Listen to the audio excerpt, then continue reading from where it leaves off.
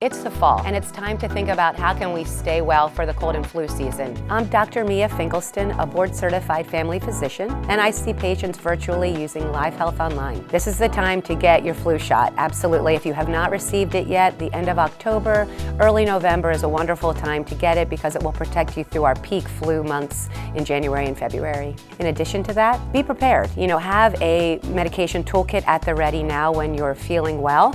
No one wants to go to the store when they're sick. Get those decongestants, pain relievers, saline spray, whatever works for you. And then also prepare your body, with your best foot forward. Be eating well on a daily basis. Try to get regular 7 to 8 hours of sleep if you can, and exercise most days of the week so that you can be ready for those, winter months ahead. The flu is different because it's really that sudden onset of a high fever, which will give you headache, terrible joint aches and pains, muscle aches. People would prefer to lay on their sofa or in their bed. They don't want to get up. Whereas with a cold or even allergies, you sort of have that warning of that sneezing, watery eyes, and you recognize the pattern, especially if you have allergies. So that's the biggest differentiator, is going to be that high fever. When we have a fever, we tend to be at our most contagious. So a fever, definitely stay home and try to quarantine yourself from others.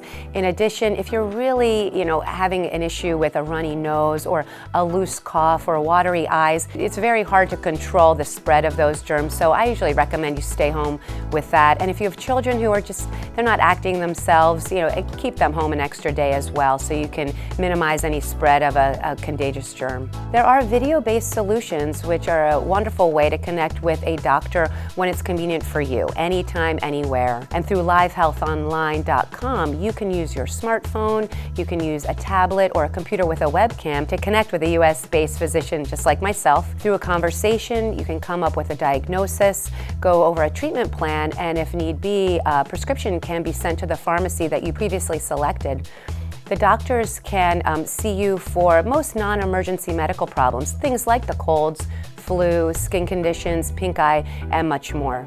We also have a Spanish-speaking platform called Cuidado Medico, where consumers can select a Spanish-speaking physician if they prefer. Visits with livehealthonline.com to see a doctor are $49 or less, depending on your insurance.